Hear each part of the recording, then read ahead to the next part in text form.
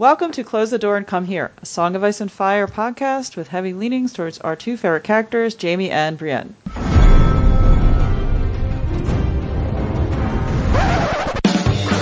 was a bear, all black and brown and covered in hair. From there to here, from here to there, the bear, the maiden fair. Hi, I'm Clotho, at Clotho Spindle on Twitter, and tonight I'm joined with Kama. Hi, I'm Kama, and I'm pretty sure I'm at Oxford Splice on Twitter, maybe. And Chicky. Hey, I am Chicky. I am at the Chikrin on Twitter. Okay, and we're going to be discussing Brienne's 6th chapter in A Feast for Crows, the usual trigger warnings for rape and violence, as well as any potential spoilers. So we'll just jump right in, and Septon Maribald leads Brienne, Pod, and Hyle through the receding tides across the mudflats to the Quiet Isle. It's named for the penitents who dwell there, who have taken a vow of silence, and only the elder brother and his proctors may speak, and the proctors are limited to 1 day a week. When they arrive, they are met by Brother Narbert after he finds out that Brienne is searching for the Hound in the salt pans. He suggests that they all go see the elder brother. There's a lot of we get a little hints here of different things going on, and they stop at the stable to leave their animals, and they see a beautiful black stallion. It seems kind of angry. He's kicking a stall door, and they're told that he had bitten off Brother Gillem's ear while it was being gelded, which, Hyle makes a comment that, it seems kind of a reasonable thing to do if you're being gelded, but they continue on their way, and they pass a novice digging a grave for Brother Clement, who was killed at the salt pans. And we have a subreddit question right here that I thought would fit in this area.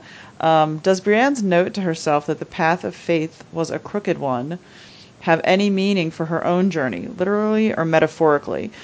I used to teach English, and I still can't tell when good writing is good writing / world building, or when it's foreshadowing. I thought that was kind of interesting too. That kind of stood out, but I mean, it was, it's a beautiful setting. You never really know until after the fact, do you?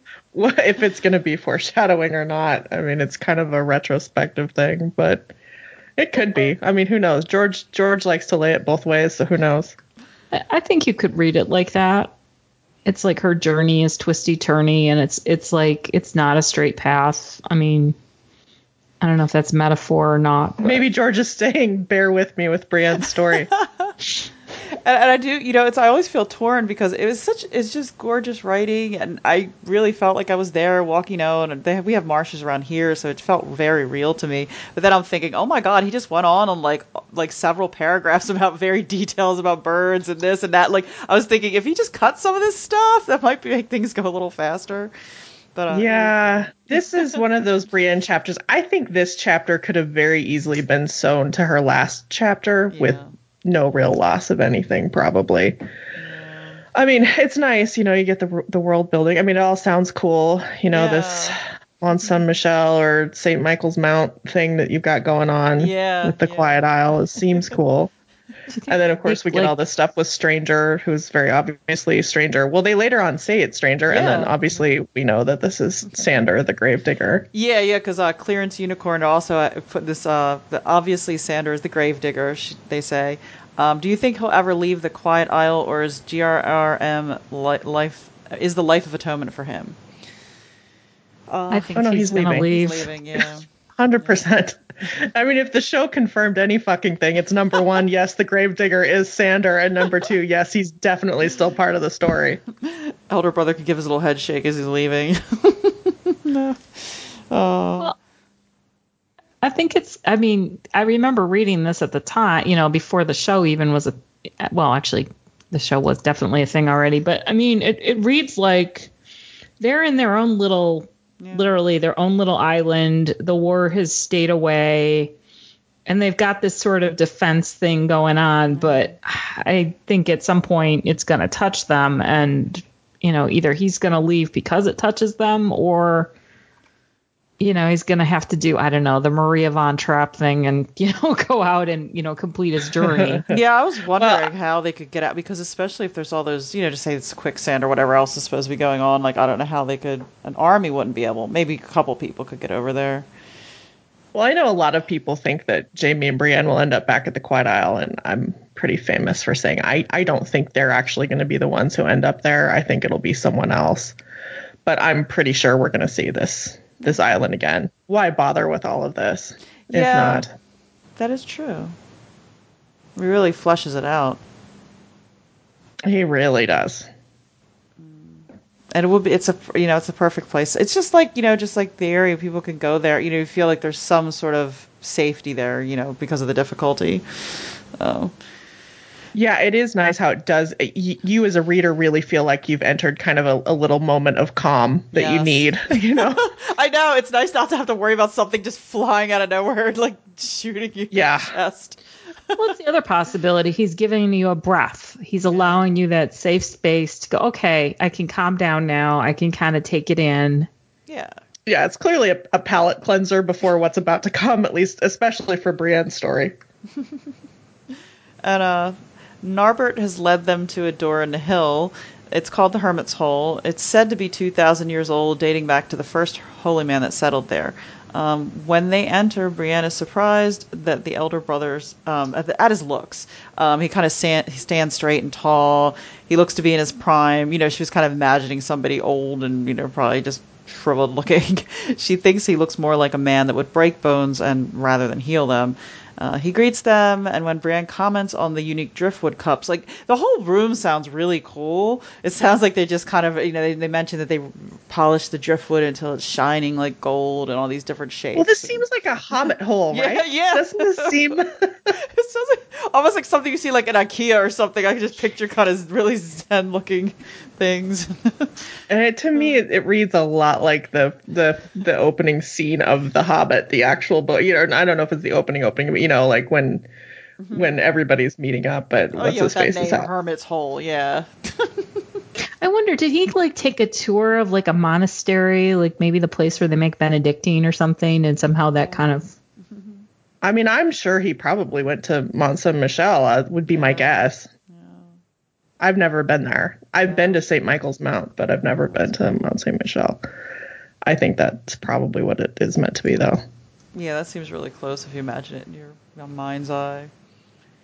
And after sort of that tips off a conversation about all the objects that they find, both natural and unnatural, things that washed ashore, and they talk about, of course, the driftwood and wool and corpses and even 6 rubies, and they're kind of like, they say Rhaegar's rubies, and we're waiting on the 7th, and after that they eat a meal at the Septery, and they kind of get the feeling that it's like a comfort food. It just seems so great, nice and relaxing harp music, and they're reading from the 7-pointed star in the background.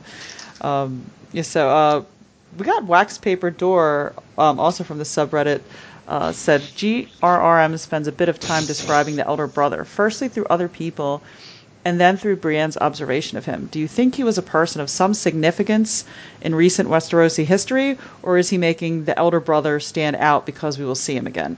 Or did he just have space to fill on the page? And then they put, I'm kidding. I think it's the last one. I think it's probably the middle one. I suspect he probably is someone of... I don't think he's Rhaegar. I know that was a really popular theory for a while. He's Tyrion Lannister. There we go. No. Yeah, I don't think he's it's... George throws in about Rhaegar's rubies washing up on the Quiet Isle, and then you in the background and somebody's like, see, it's Rhaegar, he's there teaching people how to play the harp and all this stuff, and it's like, I don't know if George may have wanted you to wonder that. He might have, but I don't think it's Rhaegar. He sounds too old. Doesn't sound like he looks like Rhaegar at all. Oh, I didn't even think about that he put a harp player there. That's funny. Yeah. I think George might have deliberately wanted people to suspect it. Like a red herring kind of deal, or just him fucking with us, yeah. Oh, we got another comment from Sir Bonifer about Sir Quincy. And they put a quote here. He could have died, young or old. A true knight is sworn to protect those weaker than himself or die in the attempt. This thought Brienne has about Sir Quincy sends a chill down my spine. I can't quite say why, but since my first contact with the show, I've been convinced Brienne would live to the end. This sentence is the first time I've wondered whether my instinct is wrong. Please tell me I'm wrong, and this passage is just foreshadowing of Brienne's near-death experience with Biter and the gang at the inn. Yeah, I think this is about her no chance and no choice. Personally, everything that she hears about Salt Pans is clearly, the group of guys she's going to meet when she gets to the end, and it's her deciding ahead of time, what her choice would be, and then her having to live that out after getting this kind of crisis moment where she could have turned away. This is all very hero's journey, but I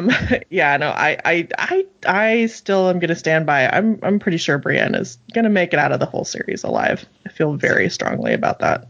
Yeah. Quincy is the guy who shut his doors and everyone was getting killed and raped outside. Yeah. At Salt Pans, he's the lord there, and he wouldn't come out and protect his people. And they describe like a pretty gruesome rape and a mutilation. Yeah. It's horrible. Yeah, well, I mean, I'm talking about foreshadow. This is foreshadowing of what Brienne is going to face, and God. Fucking Biter.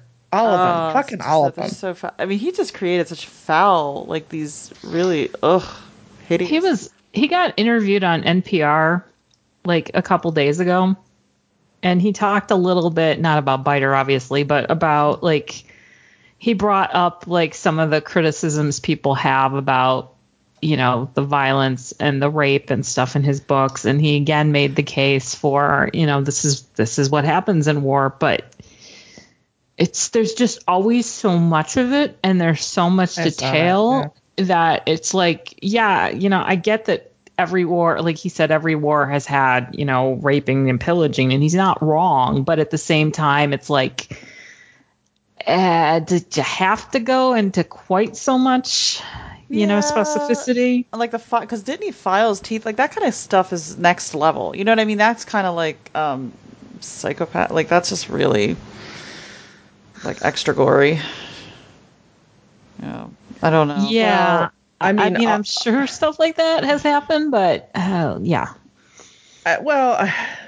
It's the same as his argument. It's sure, it happens in war. A lot of things happen in war. We don't necessarily cram them all into a book series. I mean, yes, exactly. You can't, and you probably shouldn't. You should probably let things breathe, and you should probably, if you do bring up really salacious and awful things that have happened in real life, you should probably give them the gravity that they deserve. And I'm not saying George never does. I'm saying he does get a little bit offhanded with rape, and I don't think he should.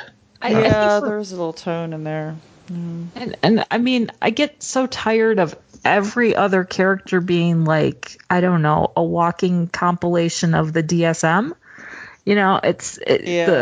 It's like every other character seems to be a psychopath, and it's I'd almost rather see a few more of those. There was that other guy who I can't remember which chapter. It's been so long since I've been on podcasts, but they're the kind of guys who go off to war. They're horrible. They do whatever, and then they go home and they're your next door neighbor. Longshanks, Walton. Yeah, that's the guy I'm thinking of. As opposed to the Jeffrey Dahmers of Westeros. Yeah, exactly. The kind of cannibalism and that kind of stuff is a little bit over the top. And then we move as we move into after they finish eating, Pod asks to stay with Brienne. But I love that so much. Yeah, I know. It was so sweet. And how Pod's only 11 or 12, right? He's 12, possibly 13. Yeah, that just seems. And I don't think he meant any. I think he was just trying to be loyal and probably he's a little scared. And yeah, I think he's scared. I think he trusts Brienne and he wants to be with her. Who can blame him? And I don't know, he seems kind of slight. I don't picture him as looking, some kids might look mature for their age. I don't picture him that way, so I don't know what the deal is with that. Yeah, I just want to say, in case anybody is listening to this who hasn't actually read the books, Podrick on the show and Podrick in the books are two completely different. Yeah. I shouldn't say completely different, but Podrick in the books is very much a child, and in every way a child, and innocent like a child, and dear God, not like they did with. I still like show Podrick, but no. No brothels, no magic cock, none of that. No, I know. He just wants some company, and he wants to be near somebody he trusts. Yeah. But they won't let him, so he goes with Hyle, right? I didn't notate that, but I think that's who he. Yeah, he does. And because he tells them, Norbert tells them, only married. The biggest point of pointing that out: only married men and women can sleep in the same room. Which is why it's in like half the canon Jamie fanfics that exist. They get them back to the Quiet Isle and force them to get married. Oh, I know, it's so perfect. That's why it's. How could you miss that opportunity to add that in? Elder brother, he leads her to small cottages. They call them cottages, but they sound almost like huts. Like little, they liken them to sort of beehive shape.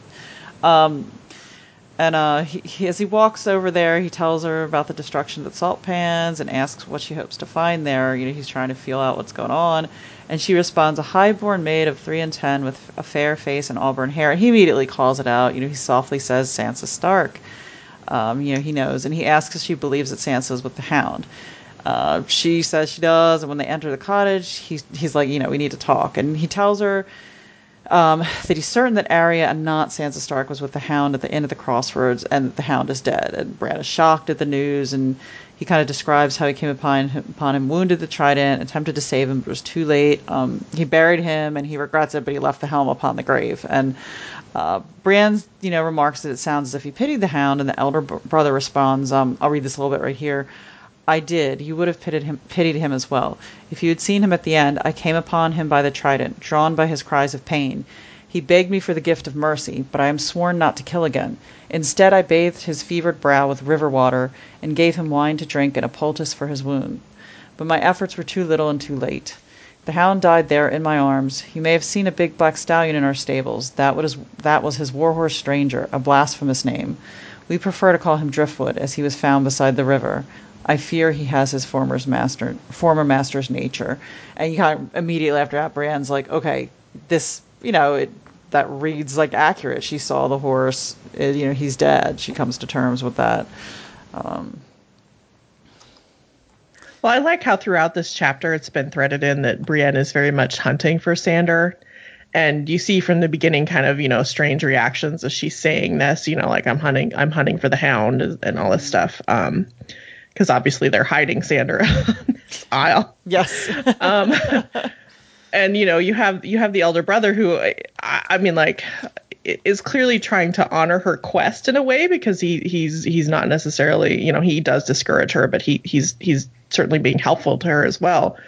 And he's like, let me clear up some of your misconceptions here. It wasn't Sansa that Sandor had, and it's not Sandor that's actually doing all this stuff. It's somebody possibly worse. And it's just kind of really cool. It's cool when George does this, when he has people kind of, well, this isn't really an interaction per se, but kind of bump into each other that you don't expect. I love it when he does it. I mean, like, you wouldn't necessarily expect Brienne to run into Sandor in this way, and it's just so cool the way that it is set up. I wish the show had been cool enough to kind of do it like this instead of the ham-fisted way that they did it, but whatever. And I like that. I mean, even though he's obviously covering for him, I like that in a lot of ways it's honest. He doesn't like beat around the bush. He doesn't like just straight up not tell her any of this. I like that he lays it all out. Okay, it was it's all very Alec Guinness, Obi-Wan Kenobi. Oh yeah. It's all very much, the man you seek is no. I mean, it's all very much like, I'm not really lying to you, but I'm kind of lying to you, and and I like that. Yeah, it's a good bit here. The elder brother he goes on to share his background story. He was once a knight. And he uses the terminology, kind of another clue here too, because he said, I died in the battle of the Trident. He explains he was knocked into the river. I mean, I don't know how much you have to be hit over the head with this. I mean, it's kind of like... I don't know. And people still doubt it. I don't know. Oh, that's crazy. Even after the show, it's like we've got all this... He said he was knocked into the river and he should have drowned, but he woke up on the Quiet Isle. Somebody had stripped him naked, and it's sort of his rebirth. Like, he came into a second life and spent the next 10 years in silence. He implores her to give up her quest and return to her home. He tells her that her father would rather have a living daughter than a shattered shield. And I'm going to go read this. It's kind of the end part here, but it's, Brienne's moving reply. A daughter, Brienne's eyes filled with tears. He deserves that. A daughter who could sing to him and grace his halls and bear him grandsons. He deserves a son, too, a strong and gallant son to bring honor to his name. Galladon drowned when I was 4, and he was 8, though. And Alysanne and Arianne died still in the cradle. I'm the only child the gods let him keep, the freakish one, not fit to be a son or daughter. All of it came pouring out of Brienne then, like black blood from a wound, like betrayals and betrothals. Red Ronnet and his rose, Lord Renly dancing with her, the wager for her maidenhead, the bitter tears she shed the night her king wed Marjorie Tyrell, the melee at Bitter Bridge, the rainbow cloak that she had been so proud of, the shadow in the king's pavilion, Renly dying in her arms, Riverrun and Lady Catelyn, the voyage down the Trident, dueling Jaime in the woods, the bloody mummers, Jaime crying, sapphires, Jaime the tub at Harrenhal with steam rising from his body, the taste of Vargo Hoat's blood when she bit down in his ear, the bear pit, Jaime leaping down onto the sand, the long ride to King's Landing, Sansa Stark, the vow she'd sworn to Jaime, the vow she'd sworn to Catelyn, Oathkeeper, Duskendale, Maidenpool, Nimble Dick, and Cracklaw, and the Whispers, the men she'd killed. I have to find her, she finished. There are others looking, all wanting to capture her, to sell her to the Queen. I have to find her first. I promised Jaime. Oathkeeper, he named the sword. I have to try to save her or die in the attempt. Oh, man. We got. Why is Brienne just too good for this world? Like, oh God, she's so perfect, so earnest about this too. And I love that she got a chance to do this. She's so quiet. She so keeps things so to herself. I mean, it's really God. It must have been so difficult for her, but so releasing. Well, I love the way that George kind of paints the word picture of it too, like saying it's black blood from a wound. I mean, this is very much a confession almost, you know, she's just letting everything hang out, and you get so much. And as a Jaime Brienne shipper, may I say, it's really nice because she just kind of like lays out her side of almost everything that happened between them in Storm.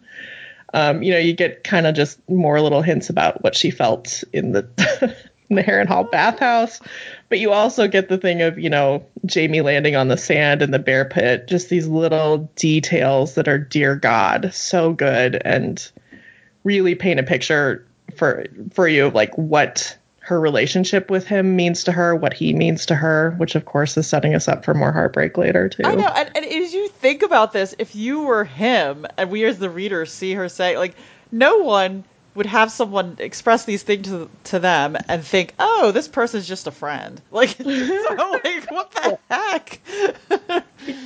Oh, talk about how can you deny something? Dear God, how could you deny that she's so much in love with Jaime at this point? My God. Yeah, because I mean, look at how many times his name. If you were to hear someone talk and then you're okay, this is the person she keeps mentioning over and over again here. Yeah, and it's like she's talking about Renly, who she has openly admitted to being in love with, and everyone else knew she was in love with, and yet Renly doesn't come up nearly as much as Jaime. Yeah, a couple mentions. And Clearance Unicorn from the JB subreddit, you know, talked about this. She said, how great is Brienne's speech to the elder brother on a scale of really great to totally great? Do you think that to have to be married to stay under the same roof on the Quiet Isle details foreshadowing a Jaime and Brienne marriage or a marriage between someone else, or is it just cool random world building? I mean, I don't know. Could go either way. It very well may come up. I just kind of doubt it's going to be Jaime and Brienne, and I know that doesn't make me very popular in fandom. And we got Sir Bonifer has another comment on Brienne's speech. I am the only child that this is what I sort of read earlier, but they're commenting on that particular part where they said the freakish one, not fit to be a son or a daughter. Brienne is breaking my heart. Her thought here is close rephrasing of what Randall Tarley said to her a couple of chapters ago. It shows how, though she may repeat words are wind to herself, Brienne takes into heart all the cruel things people say to her. Oh, man. Yeah. Yeah. I mean, you know, clearly she's learned to kind of cope and live with the horrible things people say and the awful ways that people look at her. But I mean, like, it's not that she doesn't feel it, and it isn't the pain isn't staying with her, because clearly it is. Because yes, it does come out at these weak moments like this. Oh God, Brienne. It's so hard to be a Brienne fan. Oh God. I'm looking at my notes and I wrote my heart. That's pretty much it. Yeah, it's deep stuff, man. And do we have? I think we have a few more pieces of mail, right? We do. Waxed Paper Door from the subreddit wrote, one of the reasons that Brienne 6 is probably my favorite overall Brienne chapter is because there is no immediate threat of rape towards her. I know salt pans is mentioned, but the Quiet Isle feels like a place of safety in a world gone mad. So it's kind of like what we were talking about. And totally. Mm-hmm. And again, I just want to say, like, I appreciate that kind of moment of, okay, we can breathe now, you know? Oh, and Sir Bonifer wrote us and writes, Dear ladies and occasional gents, I'm so excited that you'll be continuing this podcast for the foreseeable future. It's the perfect way for all of us new book readers to get deep into the story from the beginning. Thank you so much. You make my Tuesdays amazing. And he also wrote, yeah, isn't that nice? He also wrote, particularly for Guile. So Guile, if you're listening, this one's for you. I'm sad how down you are on my dude Bonifer. But of course, I'm not going to be burning your cardboard effigy. That's the way of the Red God, heathens. I will just be I think that was me, not Guile. Oh, maybe. That was me. It's easy to get our voices confused. That was me. That was Chicky. And anyways, he goes on to say, I will just be praying for the crone to lift her lamp and guide you to the truth of Bonifer Good's awesomeness. And I don't know if we've read this before, but just because I saw it, I don't know. I just didn't have it in me to go through every episode to make sure we didn't read it. I'm going to read this, and if I've read it before, so be it. But we got a 5-star iTunes review from Louie and Pippa, and they write, their subject line is highly knowledgeable, and they say, such a great podcast. This is the only thing that got me through season 8. I'm so glad they're keeping it going. Keep up the excellent content. Oh, thank you. That is it for our mail. Okay. Awesome. You can reach us at closethedoorend@gmail.com, on Tumblr at closethedoorandcomehere@tumblr.com.